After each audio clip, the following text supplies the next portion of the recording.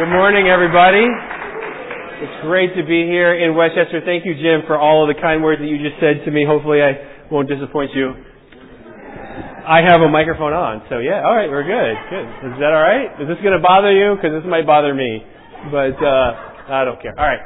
It's great to be here. I don't know if I'm sure you know this. The New York City Church of Christ is a very large church, a very big church, and every Sunday we have 11 geographical church services all throughout the metropolitan area, all the boroughs and then all the suburbs. And of course, you guys are the Westchester region of the New York City Church of Christ. Across the river, my wife and I lead the Hudson Valley region of one of the other 11 regions, which makes up, all right, we got a few fans of Hudson Valley. Good, awesome. Which is primarily Rockland County and Orange County. We have people that go beyond that, but that's primarily what it is. And I live in Nyack, and so I literally live right across the river from you guys, and it's great to be here. I have so many great memories being in Westchester. Of course, we love Jim and Teresa very much. They mentored my wife and I for so many years in life, in marriage, in ministry, and everything else. And have helped us so much and are just very close friends of ours. And we're so grateful for that. As Jim mentioned too, I did become a Christian here in Westchester County. I moved here in 1994. It was a very dark time of my life. I'm laughing not because it's funny, but because I don't want to cry. But it just was a dark time of my life. And but thankfully, thank God I became a Christian. But I also made some of the closest friends during that time. People who helped me. I see Dave Appel right there. Joe Cusado, Conrad. We were roommates for a little while in Thornwood. We had a house with too many people living in it. If you remember that. Yep, you remember that. So it just incredible foundation for my spiritual life. And I'm so grateful every time I see these guys and thankful for them and the love that they've showed to me through the years. And it just coming back, it strengthens my faith to see the faces of so many people that I love very, very deeply, to see them being faithful, to still be faithful myself to God, and it's good to be here. So, today I'm going to talk about the Master's Method. That's the title of my lesson today, the Master's Method. I'm going to cover a lot of ground. I talk fast anyway, so if for any reason you missed something that I said, I can give you my notes. Or, I think it's being recorded. You can go back and listen to it, rewind it, and listen to it again. But we're going to talk about the Master's Method. When Jesus came to this planet, He had a plan.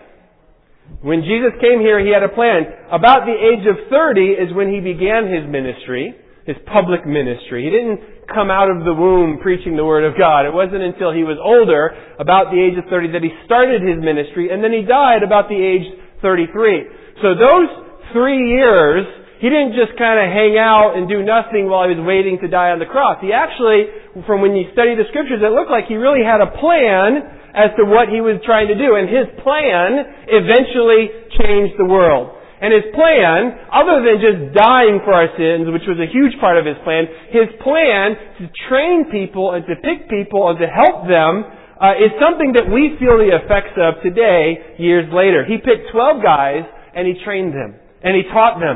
So that after He left the planet, there would be then 12 Jesuses doing. Instead of just one, there'd be 12. And then they would go and do His plan. And when they did His plan, then they would duplicate and there'd be more and more people. And the truth is, today, thousands of years later, on a completely different continent, a different time in life, we can still imitate this plan.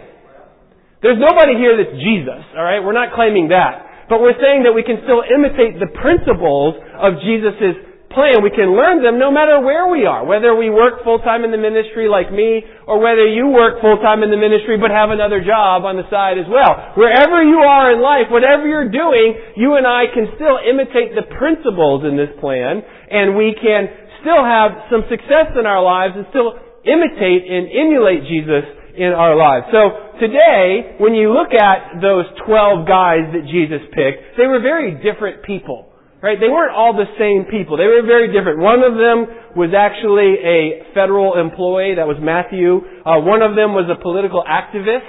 That was Simon the Zealot. A couple of them were just normal laborers. That was Peter, Andrew, James, John. Their father had a business. And so some of them were related to each other physically, some of them were not. But the truth is, no matter how varied their background was, the truth is they were all at some time or another losers. They had no spiritual pedigrees. It's not like Jesus said, Peter, I really appreciate what you did over there in Bethlehem, and I'd like to bring you on board. No, there was none of that. These guys had nothing. They were nobodies except for one thing. They shared a similar heart. That's what made this plan work. It wasn't their background, it wasn't their education, it wasn't their training, it wasn't their perfection, it wasn't that they did everything right. It's just they had the same heart.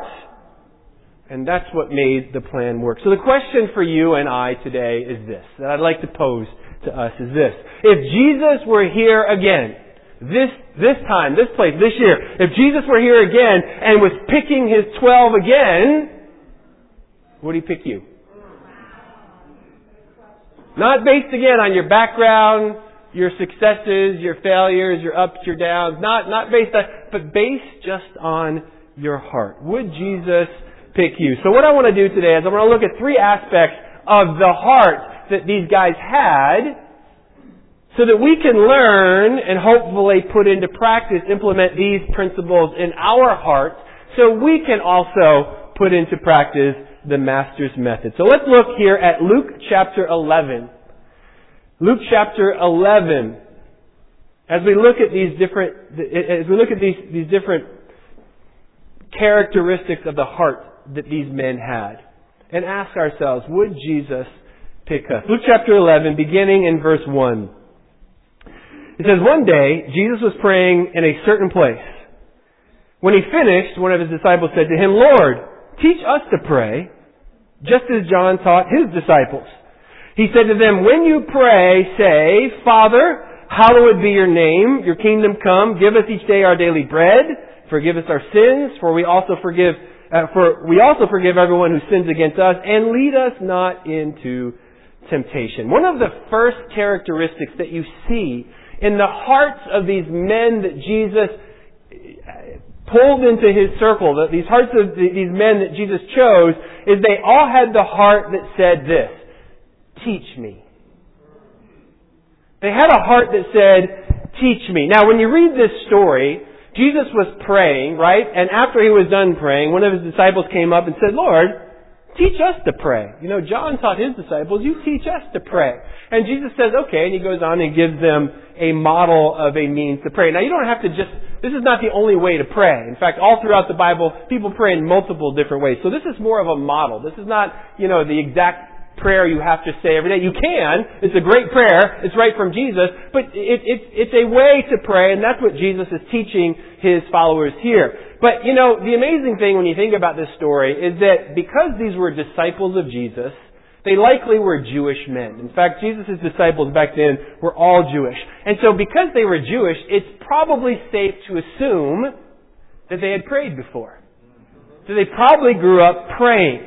And so the fact that they come to Jesus, and it's probably a safe assumption that they had prayed before, but they look at Jesus and they say, Jesus, teach us to pray, it really shows an incredible amount of humility. And it shows this kind of heart that says, teach me. Teach me. Now, even if I'm wrong though, even if they never ever prayed, even if they never ever had prayed before, they saw Jesus, that was the first time they ever saw a prayer, and they're like, wow, teach me. Even if they do that, it still takes a lot of humility to ask somebody to teach you a basic thing. That's what prayer is. Prayer is one of the basic tenets of being a Christian. It's talking to God. It's praying. So even if they never prayed before, it still required a lot of humility to come and say, hey, teach me something really basic. I have a college degree from Syracuse University. Yeah! Come on, there it is. That's the best response I think I've gotten ever. Unless I'm in Syracuse, I usually hear nothing. Alright? It's like, come on. So I have a 4-year degree from Syracuse, but unlike most people, I decided to squeeze this 4-year degree into 11 years, and to really savor my degree. I worked on it out of high school, then I took a break for a long time, and then I eventually finished it. And I didn't just go to Syracuse. I went to actually multiple different schools, but I ended up at Syracuse, and that's where my degree is from. And yes, I am a diehard Orange fan. But one of the requirements that they had was this sequence of math classes in order to get this degree. You had to take a sequence, and I chose to take a pre-calculus class and then a calculus class, right?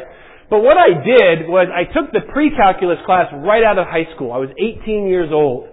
Right out of high school, first year of college, I took the pre-calculus class. And it was great. Everything was fine. And then, at the end, when I'm almost done with my college degree, 11 years later, I realized, oh man, I need that other math class.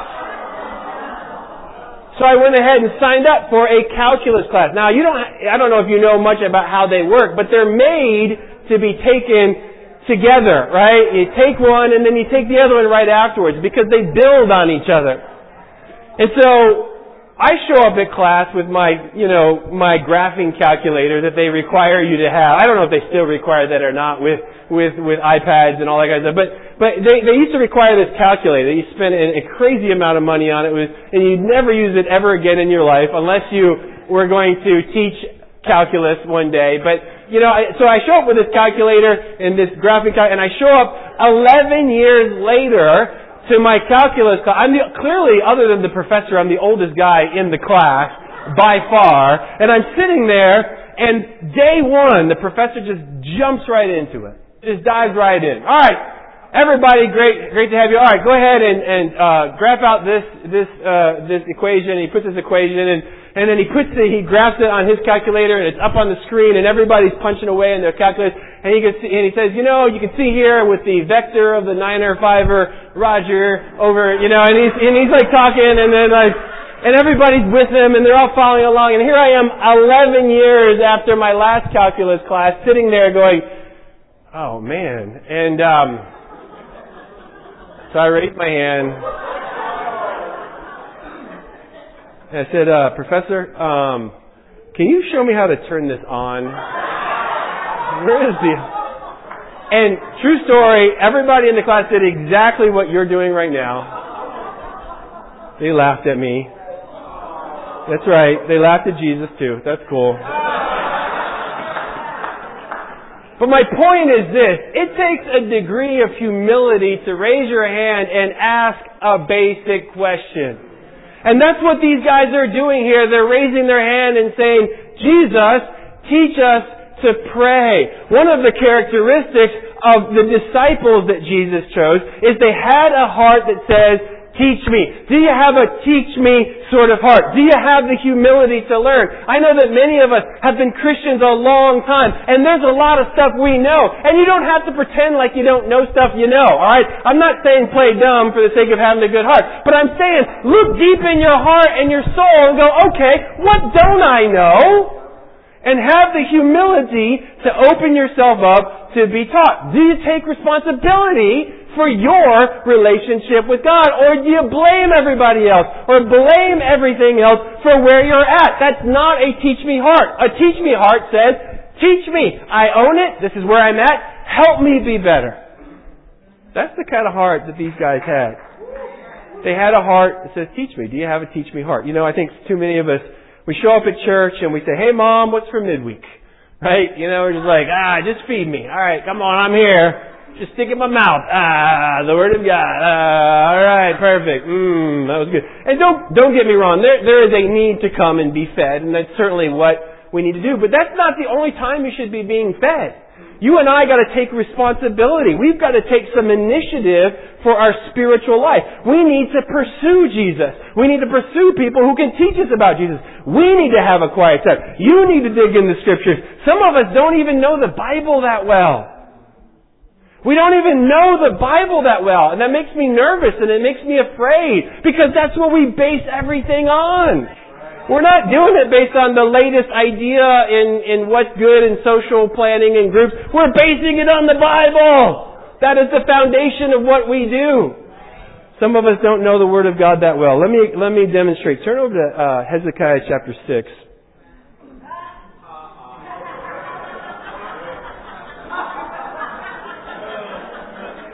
Yeah, there is no Hezekiah chapter 6. That's my point. Were you turning? Were you turning? That's my point. Hezekiah is in the Bible, but he was a king. He's not a book, and there's certainly not 6 chapters. I'm just saying this stuff takes time.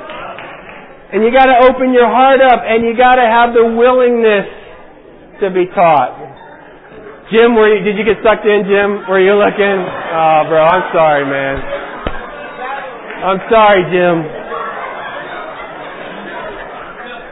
He's like, there must be something wrong with my laptop, because Hezekiah's not in here. We got to have a teach me heart. Do you take responsibility for the condition of your spiritual life? That's what people do when they have a teach me heart. 2 Timothy 2 verse 22, which is in the Bible. You can turn there. I won't do that to you again today. It says, flee the evil desires of youth and pursue righteousness, faith, love, and peace, along with those who call on the Lord out of a pure heart. Pursue righteousness, faith. Pursue it. You pursue it. Don't wait for it to get you. You go after it. You go after righteousness, faith, love, and peace. Pursue them. The Master's method requires people who say, teach me. Teach me. Again, if Jesus were here again today, picking his 12, would he pick you? Teach me. Second one, look in Luke chapter 9. Let's just turn back a page or two. Luke chapter 9. Beginning in verse 1, it says, when Jesus called the 12 together, he gave them power and authority to drive out demons and to cure diseases. And he sent them out to preach the kingdom of God and to heal the sick. He told them, take nothing for your journey, no staff, no bag, no bread, no money, no extra tunic.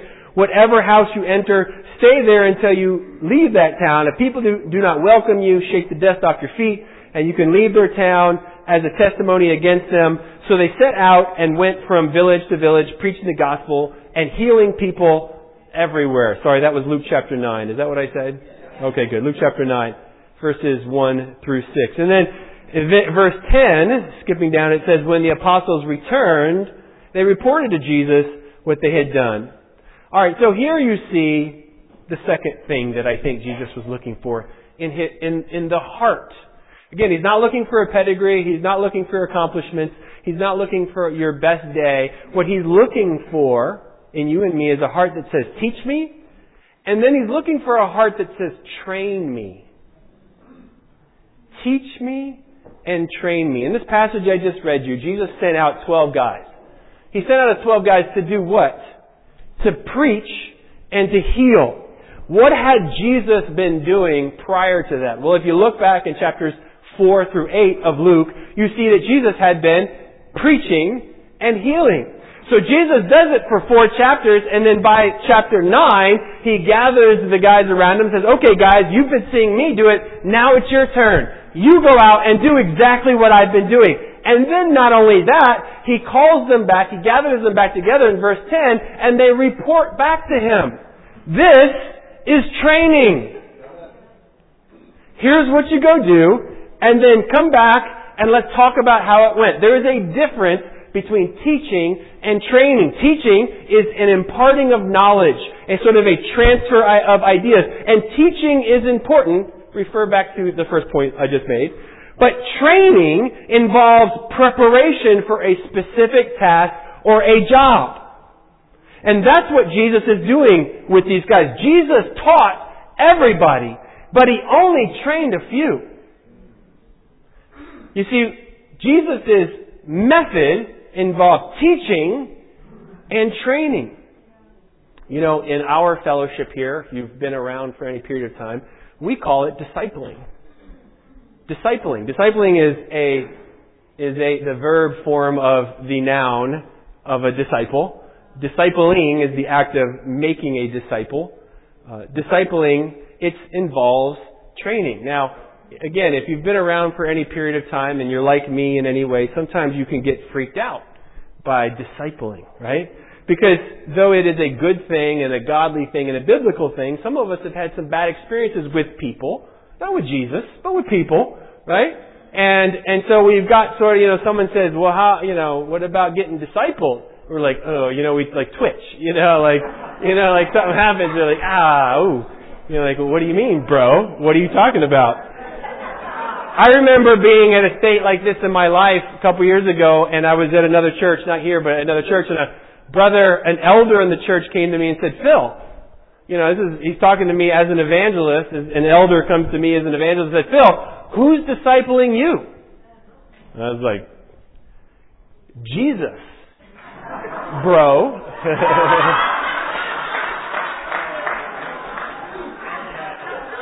To which he responded, oh, well, I guess we should be expecting a lot more out of you then. And I was like, all right, that's cool. You win. That's why you're an elder. Amen. Because some of us, we get freaked out when we talk about discipling. But the truth is, we do training in every other area of our life. It's really not weird. It's only weird if you make it weird. It's very normal to get trained. It's very normal to go to someone who knows what they're doing and ask them questions. Years ago, my wife and I renovated a master bathroom in our house. We did everything. We tore it apart down to the studs, and it took too long. It took way too long, and I probably will never do that again in my life. But along the process, when I would get stuck, you know what I'd do? I'd call a brother at the church who was a contractor. I'd say, hey, bro, how do I do this? Or how do I do this? Or what's the code for this? Or what do I have to do here? And then he would tell me, and then I would go do it. And then when I got to church on Sunday and I saw him, guess what he would do? He'd ask me, hey, how'd it go? Did it work out? And I'd say, that's none of your business, bro. Why are you asking me? It's my bathroom. Is that what I said? No, that's not what I said. Of course I didn't say that. He was just following up. That's what training is. It doesn't have to be weird. It can be very normal. Listen, would you go to a doctor who hasn't gone through training in a little while? Would you? If you sat down with your doctor, he's like, I see you have a rash, but don't worry, I have a can of leeches over here. We'll take care of that. You'd be like, no! Don't put your leeches on me! That's not how they handle rashes now, right? It's okay. People get training, and that's what Jesus was looking for. He was looking for a heart that said, teach me and train me. That's what he was looking for. Training requires accountability. I don't know you that well, but I know people well enough that I know that some of us, we have zero accountability in our life right now. External accountability. Zero external accountability. We sort of do whatever we want. We come and go as we please. We're not accountable to anybody or anything. We just sort of do our own thing. Listen, in the church, that's why God gave us some structure. That's why God gave us leadership. That's why we have Bible taught leaders and evangelists and elders. That's why we have church services. It's a time to help give us some accountability. Hopefully there's somebody that will, you haven't been to church in a while. Hopefully somebody calls you. Hopefully. If they don't, that's not good. Right? If you didn't show up for a couple weeks and nobody talked to you, that's not good. We need some accountability. We need some training. We need this. But listen, no amount of structure will help you and help me unless we have first the attitude, the heart of train me. Teach me and train me. Nobody here is Jesus, as I said before. We're not trying to replace Jesus. We're just trying to implement His pattern, His method, the Master's method. And this is what He did, and this is what changed the world, and this is what we're trying to do. We're trying to put the Master's method into practice. Teach me and train me. God needs you to train to lead. God needs you to help take care of people. That's God's chosen method, is using people to help people. That's what He chose. He didn't have to do it that way. He could have just been like, oh, you're a Christian? Great. Go stand over there until I'm done. He's like, oh, you're a Christian? All right, come on back in. We got some work for you to do. God's chosen method is to use people to help people. And what we are doing here is we are building God's church in New York. That's what we're doing. We're not trying to create a social club. We're not trying to be the next coolest, neatest thing or whatever. I don't know what you kids, words you use these days. But, actually none of the teens are here, right? They're all gone anyway. All right, so I can be weird. All right, so I forgot what I was even saying. All right. we're trying to build God's church. That's what I was trying to say. We're not trying to be a club. We're not trying to be a social organization. We're trying to build God's church. And in order to build God's church, we need elders.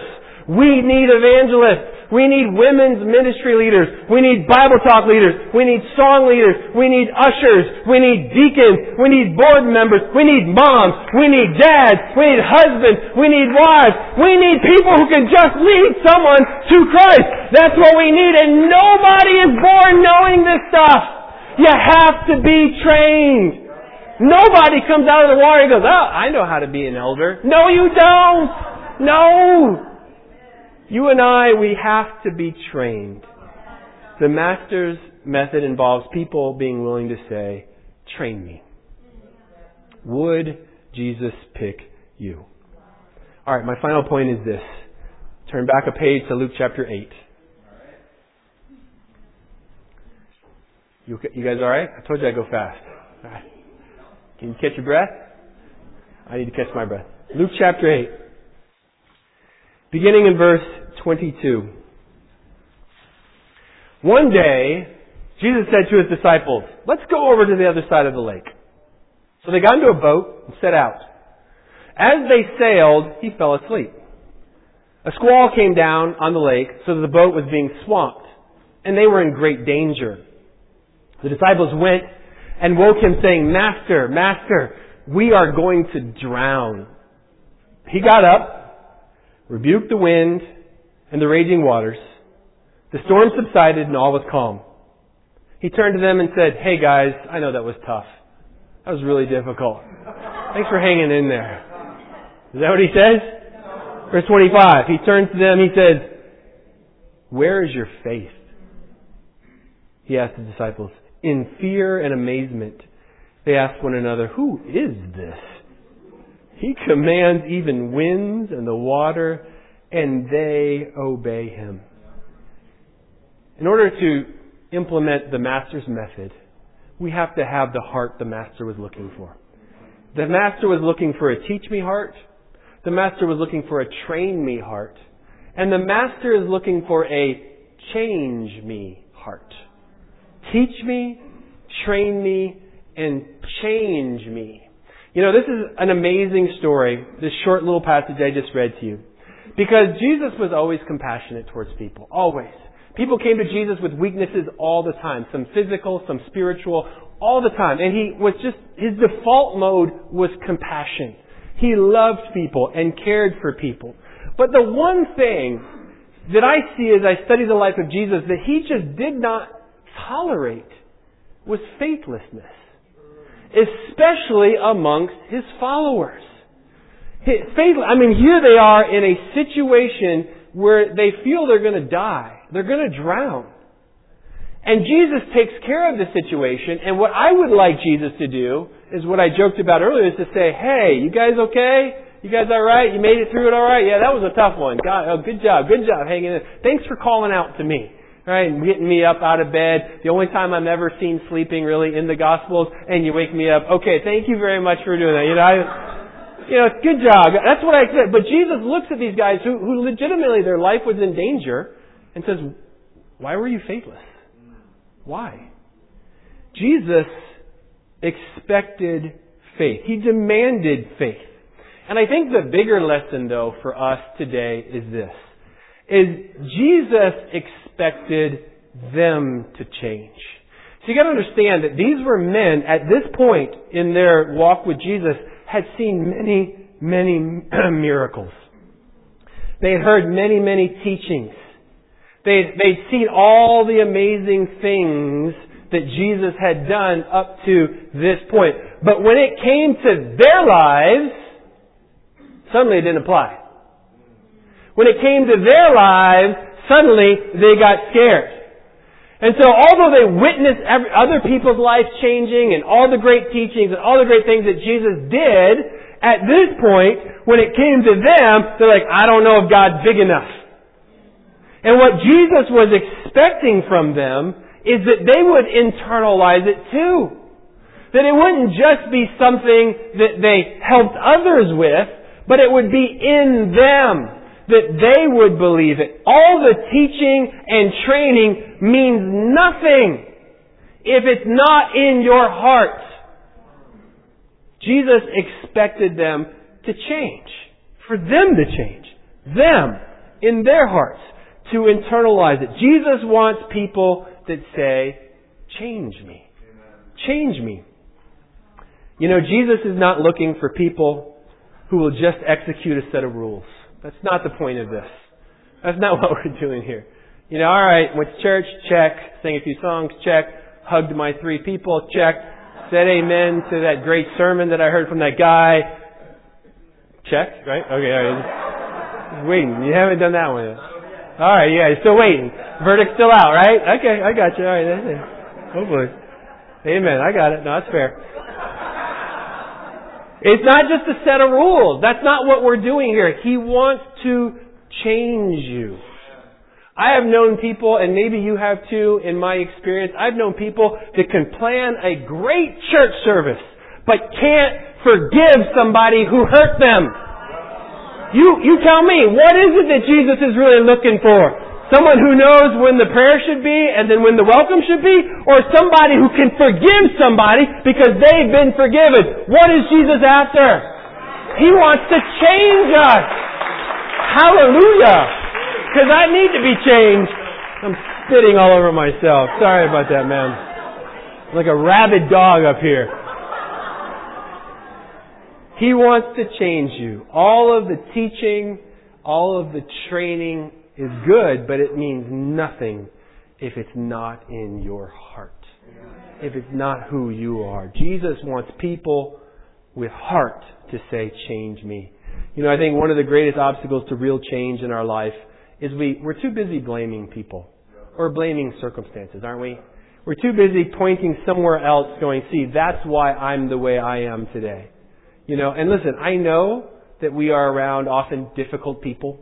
And I know that we can be around and in difficult circumstances. But the whole point of the Bible, the whole point that comes up over and over and over and over and over in the Bible is that godliness comes by choice in spite of people and in spite of circumstances.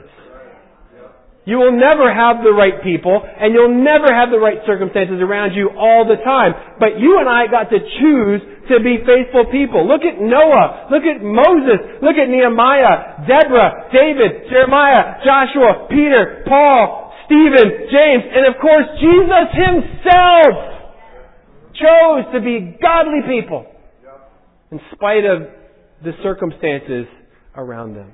You know, the moment that we start blaming others is the moment you become an obstacle that someone else now has to overcome. Think about it. Alright? Okay. The moment when you blame others, that's the moment that you become an obstacle that someone else has to overcome. Don't do that. Own your condition, whatever it is. Just own it. Yep, that's where I am. Let other people own their condition. Just let them own it. That's the first step of changing. You go, yep, here's where I'm at. Good, bad, ugly. That's it. That's it. That's who I am. Jesus wants people with the heart to say, change me. So my question is this: are you for real? Now I know we're clapping, and I know we're hugging, and I know we're saying amen to that great sermon, right? Okay, still talk. No, I know, but that's not what we're looking for. I'm just asking, are you for real? I got invited a couple years ago to a Brooklyn Nets basketball game. And it was great. It was fun. I like basketball. I was there. I had good seats. We were watching the game. They were winning. Everything was cool. And then I went to the bathroom during the game. And when I was in the bathroom, a couple guys, a guy I think started talking to me, which guys never do in the bathroom. But this guy was really fired up about the basketball game. And he's like, yeah, they're awesome, right? Having a good season, right? And I was really troubled because I'm not a Brooklyn Nets fan. I'm a New York Knicks fan, right? But here I am at a Brooklyn, and I'm just there. I like basketball. It's a good game. It's a free ticket. Hey, why not? So I was there, and I'm in the bathroom. The guy's like, it's awesome, isn't it? And I'm like, yeah, it's cool, man. It's cool. He's like, yeah, these guys are, and he starts going into their stats and talking about different players, and I have no idea who he's talking about. I don't follow them. So I'm like, I'm just going, yeah, it's cool, man, cool. Go New York, or whatever. I'm like, yes, because I have no idea, and I'm sitting there feeling like a fraud at a Nets game. My fear is that we do that at church sometimes. We show up like, yeah, it's cool, right? Yeah, it's cool. Go Jesus, Jesus, Jesus, And it's not really inside of us. We don't let it really in. We put up a facade, or we stay guarded, or we keep our distance, and we don't really let this stuff into our hearts. Are you for real? That's what God's looking for. When you change, people can see it. There's a great verse in Acts 4:13. This is after Jesus died, after He came back from the dead, after He ascended into heaven, and now His men that He trained are out preaching. And it says in Acts 4 verse 13, when they saw the courage of Peter and John, who were two of His men, and realized they were unschooled, ordinary men, they were astonished, and they took note, what? That these men had been with Jesus. Isn't that awesome? They saw Peter and John preaching, and they're like, wait, this reminds me of something. This reminds me of that guy Jesus. That's what happens when it becomes real, when you really change. When it's not a set of rules that you do, but it's really who you are. When you beg God, please help me to change. Help me to be different. Help me to grow. And when you open yourself up, then you change and people look at you and they see Jesus. You're at work, they see you. They may not say, hey, you remind me of that guy Jesus. They may not say that to you, but they know something's different about you. They see you at school, or they see you wherever you are, and they're like, that person's different. And it's not you. It's Jesus. That's what happens when you really change. Jesus wants people with the heart to say, change me. Would Jesus pick you? This is the Master's method. Teach me, train me, change me. Unchain me. Alright? That's the other one I just didn't have time to get to. Teach me, train me, change me. There's plenty that you and I already know. Of course. I'm not saying that you need to pretend like you don't know anything. But I'm saying that we need to take on a heart and have a willingness to grow. And not stay where we are. Whether you've been a Christian for a short time or a long time. You and I have got to have the heart to be willing to grow. The Master's method never required perfection. It just requires humility, hard work, and some faith. This stuff's not easy. It's hard to be a Christian. It is. I remember I was thinking about this morning as I was coming to Manhattanville College years ago when I was young in my faith. Dave Appel, who's sitting right over there. Dave went to college here at Manhattanville, and I remember I would come and visit him in his dorm room, and he would sit in his dorm room, and I'd come hang out, and we would go share our faith with people on campus, and we'd have Bible studies, and we'd do all this stuff. And I remember one time, in that point in my faith, I was really working on denying myself. Jesus says in Luke chapter 9 that if you're going to follow Jesus, you got to deny yourself and take up your cross. And I was really working on it. I'm like, just consciously like, am I denying myself? That's what Jesus said. I got to deny myself, take up my cross. Really working on that. And one time I went to hang out with Dave here on campus, right here, at this school, in his dorm room, and I got there, and it was late at night, and I was exhausted. And Dave was sitting in the chair across the room, in the dorm room, and so I laid on the bed, and I laid my head back, and I'm like, oh my gosh, I just cannot stay awake. And Dave was talking, and I'm thinking, I got to deny myself, right? I'm like, amen. And so I thought, well, I'll just throw out a couple amens every once in a while, and I'm thinking, I got to deny myself, push myself. I can do this. This is what it means to be a disciple. And so I'm like, amen. So I'm laying there trying to not doze off with my eyes closed and just, amen, amen, amen. I think it was training for marriage down the road, but I'm just kidding. Sorry. Amen. My wife's not here, so is this being recorded? All right. All right. So Dave is talking and he's talking and he's talking and he's talking and I'm like, amen, amen, amen, amen, amen. I'm throwing out because I'm thinking I got to deny myself and give and finally Dave stopped talking. He goes, Phil, and I open my eyes. He goes, what are you doing? Dave was on the phone. He wasn't even talking to me. Dave, he goes, I'm on the phone. Will you be quiet? I can't hear because you keep talking. Remember that? Do you remember? How could you forget? To which I said, hallelujah, and I went to sleep. It was awesome. I'm just saying, it's hard to be a Christian. That's what I'm saying. It's hard to do what God wants. It's hard. We have to dig deep into our soul. It's not easy to do what God says, but He's looking for the heart. The kind of heart that says, teach me, train me, change me. That's what He's looking for. At the beginning of the lesson, I asked you this. Would God choose you?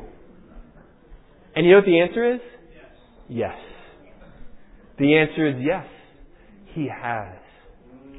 He has. Ephesians chapter 1, verse 11 says, in Him we were also chosen, having been predestined according to the plan of Him who works out everything in conformity with the purpose of His will. Would God choose you? The answer is yes! He did!